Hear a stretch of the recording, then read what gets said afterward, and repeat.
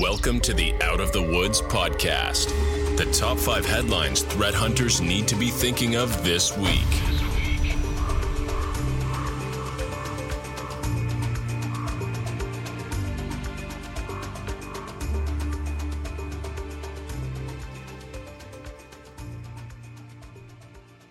Hey everyone, welcome to another edition of the Out of the Woods Threat Hunting Podcast. This is Scott Poley here with Mike Mitchell.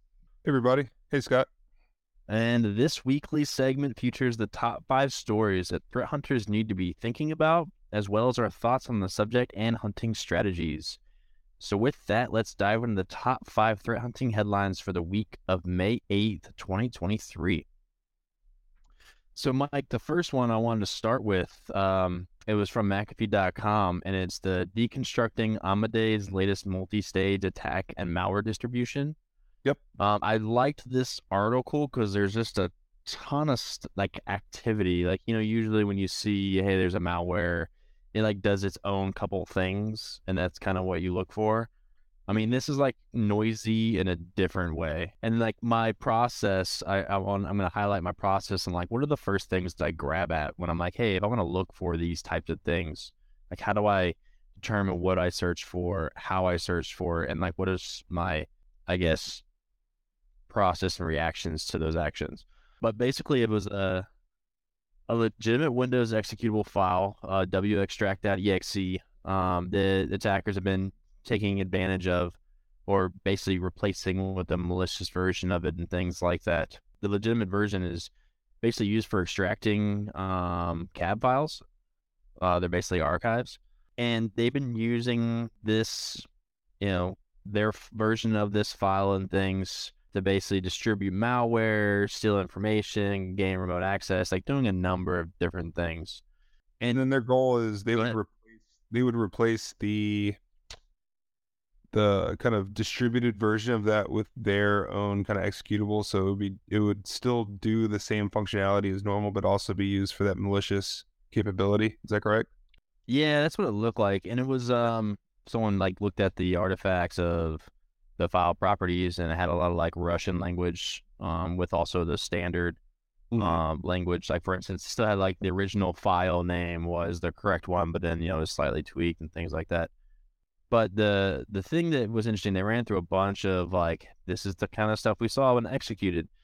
And one of them was obviously a lot of file drops to the temporary directory, which is pretty common. It's a directory that's good to just kind of keep an eye on and watch for different types of file types in general across your environment. But one of the things that's always kind of funny is I always look at, okay, what kind of files are being dropped and what do they look like? What are the naming conventions and things like that? And, in their run, it was really kind of just a random 4 alpha character named executables. And what's interesting is it's more than one executable, because I feel like with their analysis, they kind of had a payload for every specific capability.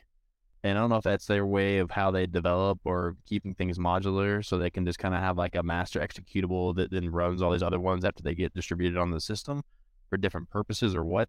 But that's a pretty noisy thing. So for instance, when I saw that right out of the gate, I'm oh, if I can look for file creates in the temp directory that are, greater than 1, the name is approximately 4 characters, in a 5-minute window by host, that kind of already can tell me, hey, there's something interesting going on here, because that's not, I wouldn't think, a normal thing that would happen in your environment. Now, I say I wouldn't think because when I kind of come up with these off the hip things to kind of look at to build and run, it's good to kind of run that base thing and don't say we have something right out of the gate. Oh yeah, we got something for this specifically. Those are things you run and then you say, oh, is it easy to determine out of this what's noise, if there is noise or not? Asking those questions so that hey, how do we promote this? How do we mature this? So that was one of the first things I saw. The other thing was they had one of the executable specific purpose, like I said, they're purpose built, was actually grabbing multiple registry values associated with the HKLM registry hive for the Windows Defender, kind of directory, because they basically were querying those and then also setting them to basically disable Windows Defender. So, the same idea. Okay, well, how many registry key values that are that path? HKLM has Windows Defenders where you see values being set, maybe 2 times within a 5-minute window. Like, I don't think that's a normal process, and you can kind of run that too for that behavior essentially. And then they also had some web downloaded EXEs, which was another way they pulled them in. So one way those EXEs were being created where they're being unpacked, archive extractor. So they were extracting them that way, but then they'd also do web callouts to download files. But they were also putting these in the temp directory as well. So kind of the same idea where if you see file creates, more than one, and the name characters were similar, 4 to 5 characters this time, weren't all 4 characters. But, in 5 minutes, in a 5-minute window, kind of the very first hunt that I was describing kind of matches it similarly with this one. So now it might, kind of give some credibility to that process in general. We're looking for those things. And then they also had a scheduled task being created from the temporary directory off those executables, another great thing to look for. And then they also, what was interesting was I mentioned how they had like a master executable that kind of ran a bunch of other things that kind of, I guess, drove the malware. And it seemed to be like the scheduled task piece. Once it hit that point, whatever that scheduled task was, that was kind of the driver. Mm-hmm. But there's a Windows executable for CACLS, which is basically like change ACLs or change the file permissions. And it calls that a numerous amount of times to change all the file permissions on all the executables and things that dropped since it had so many.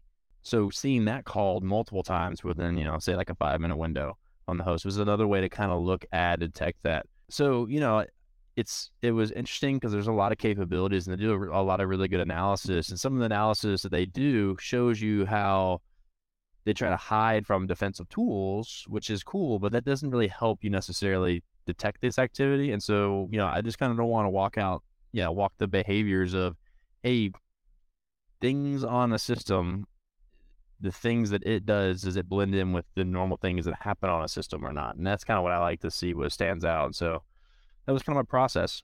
Yeah, I mean, the amount of artifacts to be able to hunt for in this is pretty exhaustive, right? I know there's one, the Meekit-IDXE that turns off Windows Defender, right? Mm-hmm. Things that are really easy to hunt for. You mentioned dropping all those files in the temporary directory, changing permissions, just kind of the workflow through this outside of detecting the file itself. Because again, as we talked about, that's really easy to manipulate.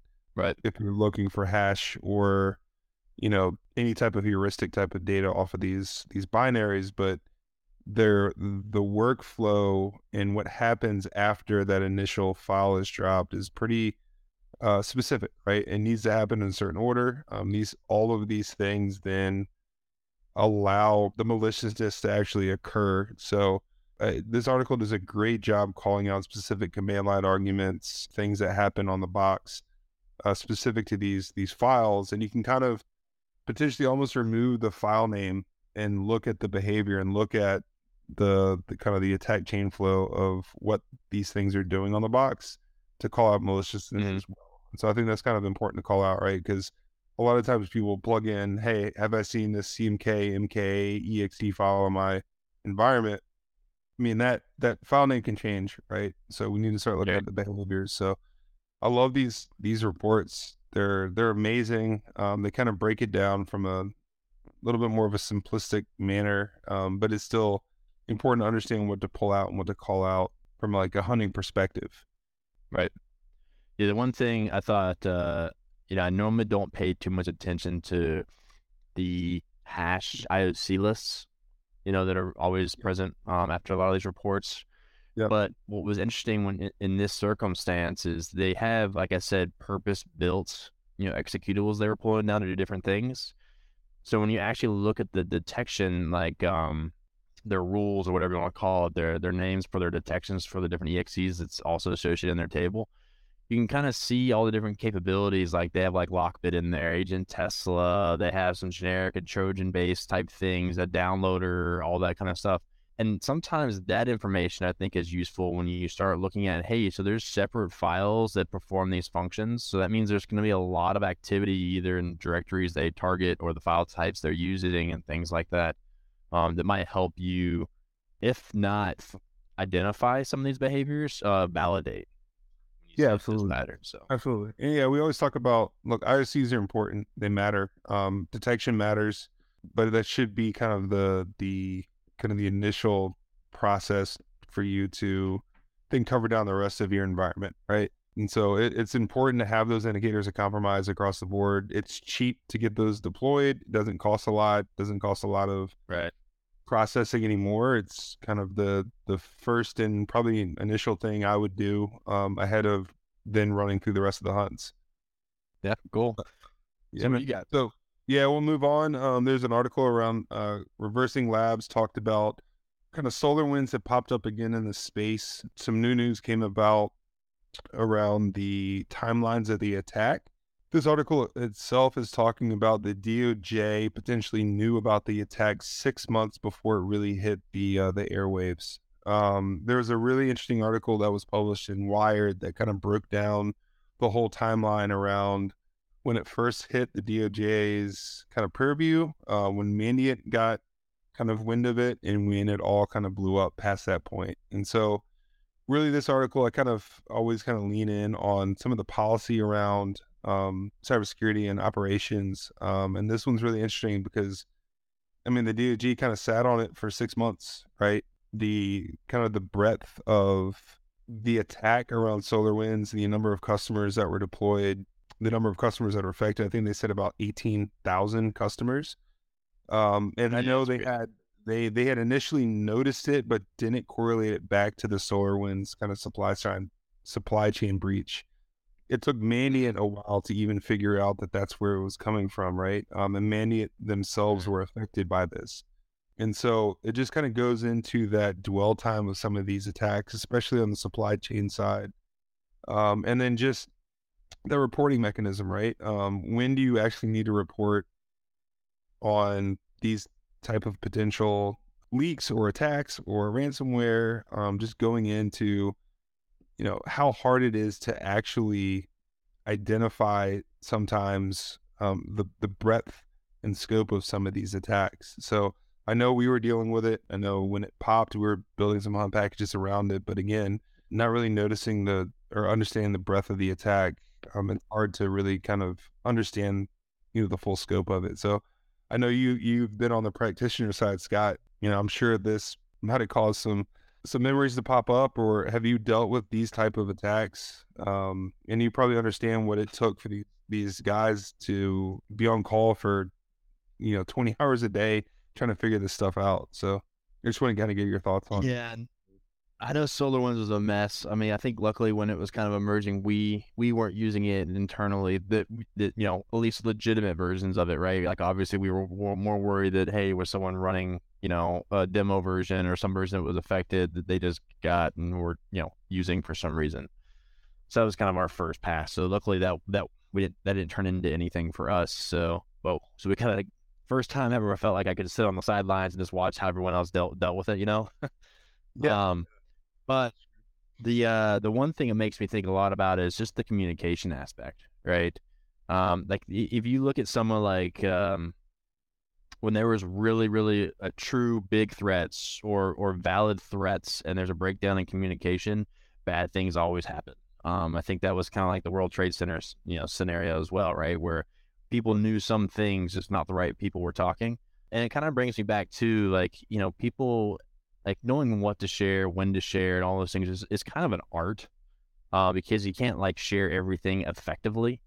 Right. But that's why I always like the concept of, like, the fusion center, where you kind of have the liaisons from different groups that are invested in the same, you know, for the same purpose.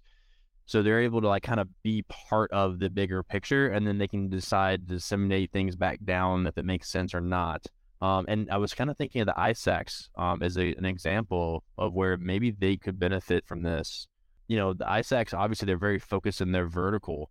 But for something like this, when it comes to SolarWinds, where the verticals didn't really matter, Right. it would have been interesting if ISACs had a way to have those people from different ISACs working across to be able to say, hey, these are some big things happening in our area. Anyone else seeing it? Or what are some big things happening in your areas? Or what are some things that are interesting? And, you know, to kind of open up that not closed-walled intel sharing type of structures that we typically are really good at standing up.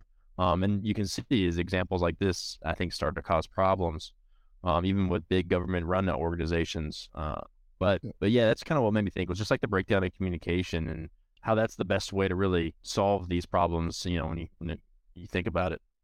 Yeah, I know one of the big concerns is that if they went live with kind of pinpointing down to SolarWinds, that the attackers would pick up on that and then just start to kind of destroy some of the environments. Yeah, what their motive was. Right. Yeah, they had no idea what the motive was. And it was really, luckily, intelligence gathering.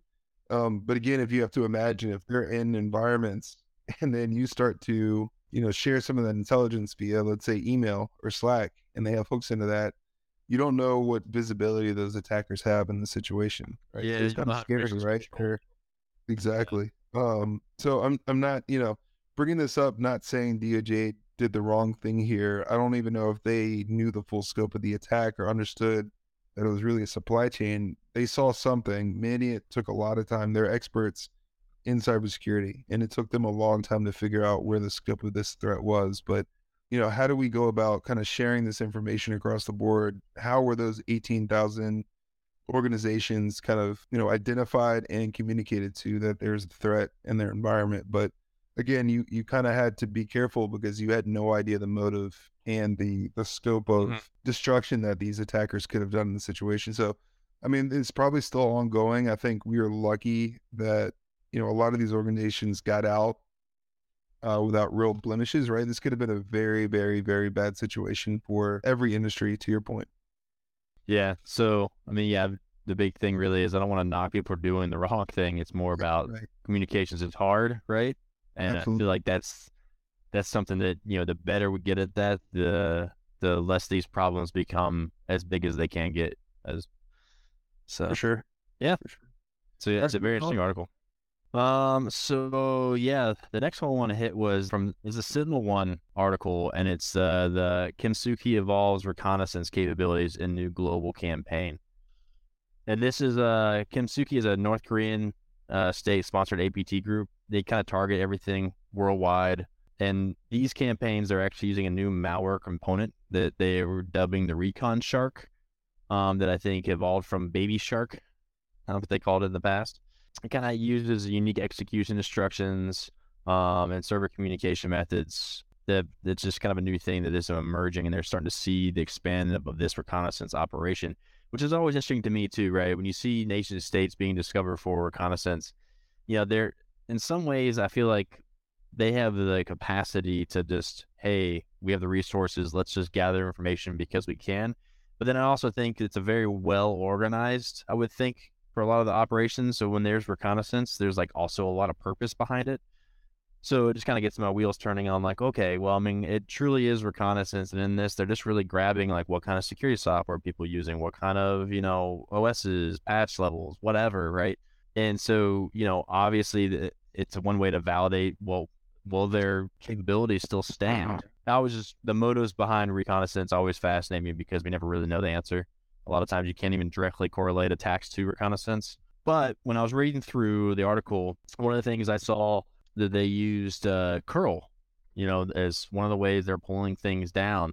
And it made me think of, that's a common thing that people should be aware of or be looking for. And one of the easiest ways to do that, if you especially got web data, is look for the user agent. It curls in the user agent. So if you're looking for, a user agents that contain curl, I mean, it's good to even know where your administrators are grabbing things and things like that, and even not associated with attack. It's a good thing to profile is how it's curl being used, because it's a very common way for a lot of the people with administrative type access to move things around or grab things from outside. So that was one thing that stood out. The other thing was the way that they really dug in to kind of stay persistent with their reconnaissance. So I thought that part was pretty brilliant. So when they enumerated what kind of defenses you had on your system, that kind of dictated what they would deploy. So it was very like almost purpose-built reconnaissance based on the environment they landed in. And this was all being distributed through phishing email, OneNote, download a password-protected document with macro. That's kind of the initial vector. But they were updating the LNK files for the shortcut links, basically for all the browsers that you might have and Outlook, and attaching command line parameters to basically when you open your browser, it's also going to run other things in the background. So talk about a really good persistent mechanism where people are going to be checking their mail and opening the web browser pretty much daily. So I thought that was really interesting.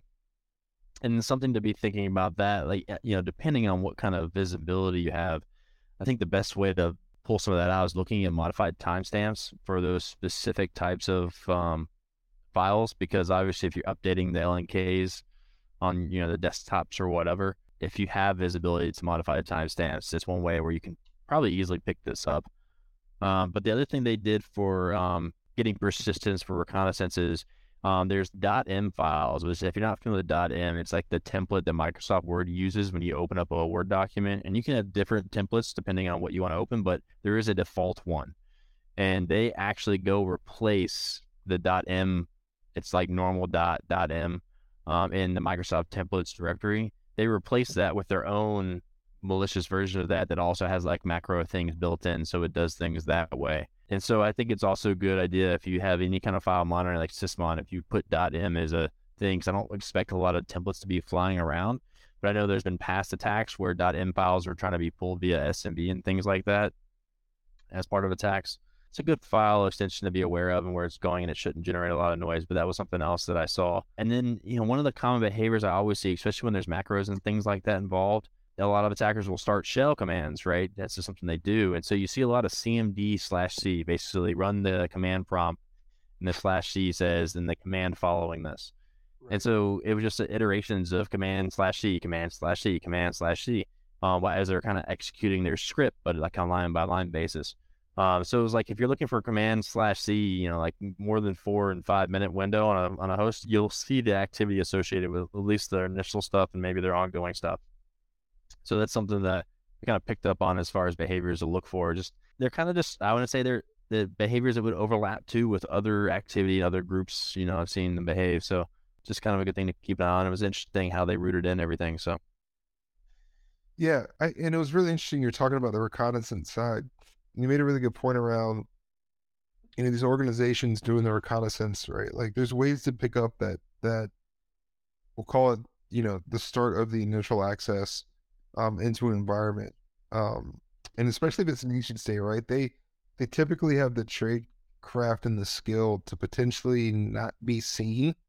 And it seems like once they're ready to kind of go live, they're really just spamming out a lot of this targeting. You had a lot of the curl commands, a lot of those really kind of easy to find artifacts. But in your, again, thinking as a practitioner, like what would you typically do if you're now starting to see, a lot of these commands start to pop, or, you're starting to understand that the reconnaissance started happening in your organization? Yeah, the reconnaissance thing is hard because I know, like, we've always had, like, especially when you buy a lot of products, the first thing I'll do is like, oh, look, you can sell a scanning activity. And we can tell you what kind of scanning activity it is. And sometimes I'm like, I kind of don't care until I see things that are scanning things that shouldn't be in a position to be scanned, I should say. Right. Then I start caring more. And so, especially with the reconnaissance stuff, like understanding the things they're pulling back sometimes at least lets you know, oh, well, if they're really interested in specific tools, like, hey, are they running Defender or running, CrowdStrike or whatever, then, it makes sense. Like, okay, well, I should probably look at what are some ways people have beaten the tools that I have, if that's something they're looking to try to sidestep or do whatever, because it's not often that people come up with, or people use their new capabilities to sidestep that there's not one that's already publicly known. Like, if there's no publicly known way to sidestep your tool, then you can probably expect to see something net new.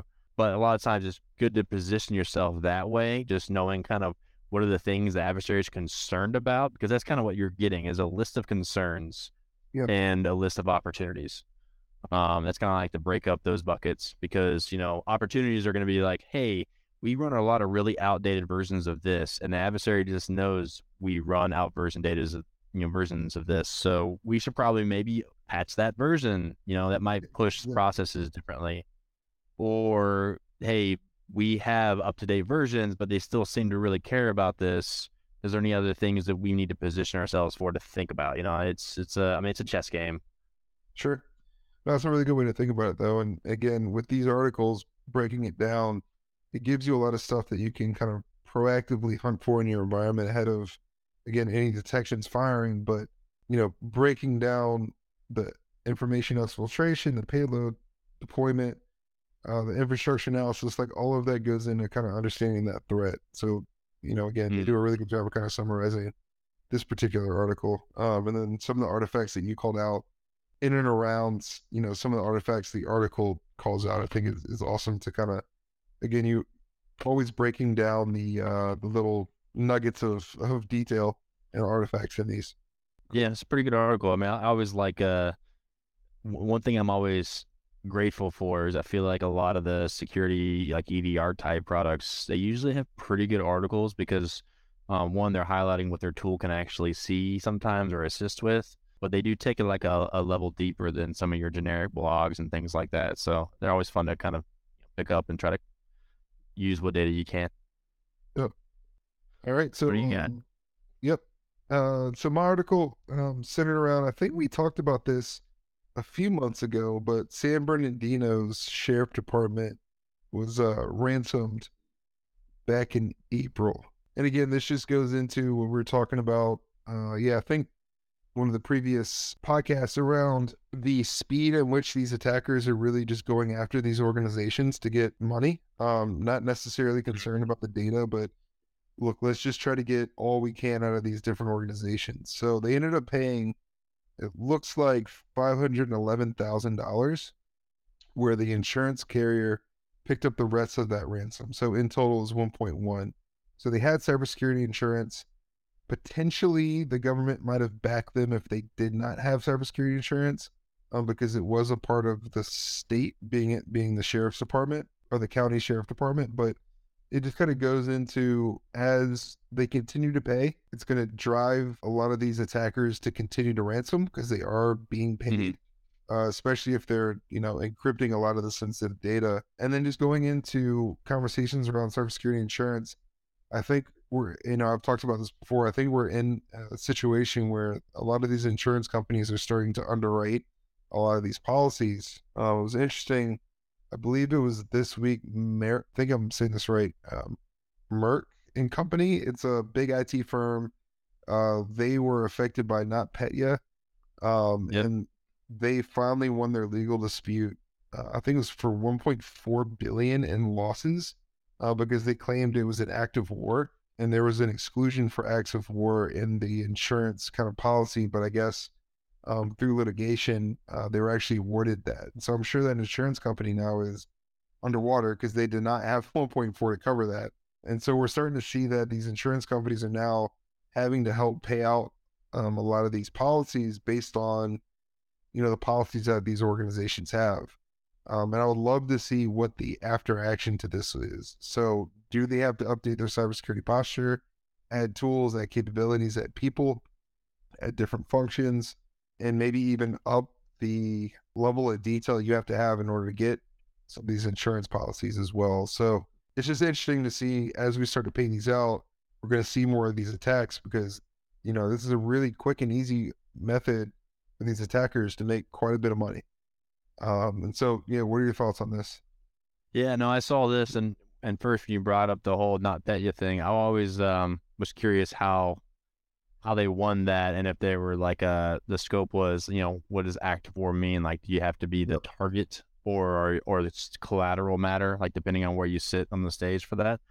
So I was curious if that played into it at all. But the one thing I always thought was interesting was, government officials, FBI, whoever, always kind of tell you shouldn't pay the ransom, right? But and then they obviously went through and paid.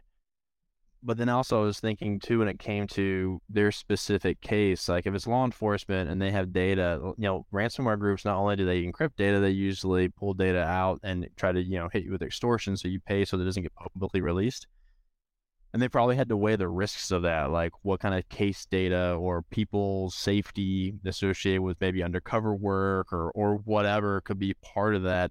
They probably had to kind of put, into that calculation, which also makes it interesting as far as kind of a unique problem for specific business/sector verticals. For maybe you should be thinking about that as far as your strategies on what you plan on doing to prepare for ransomware or respond to ransomware, because it's easy to say we won't pay or we have backups, but if you have data that could put you at more risk, like I've always kind of wondered, if you have compliance obligations, like, what does it say where you can prevent sensitive information that you're required to protect from being disclosed if you make a payment versus if you let it out because you refuse to pay? Does compliance come into effect there? I don't know the answer to that. I'm sure someone does have an easy answer like, oh no, or yes, it's obvious, but it's been a while since I've been in the compliance space.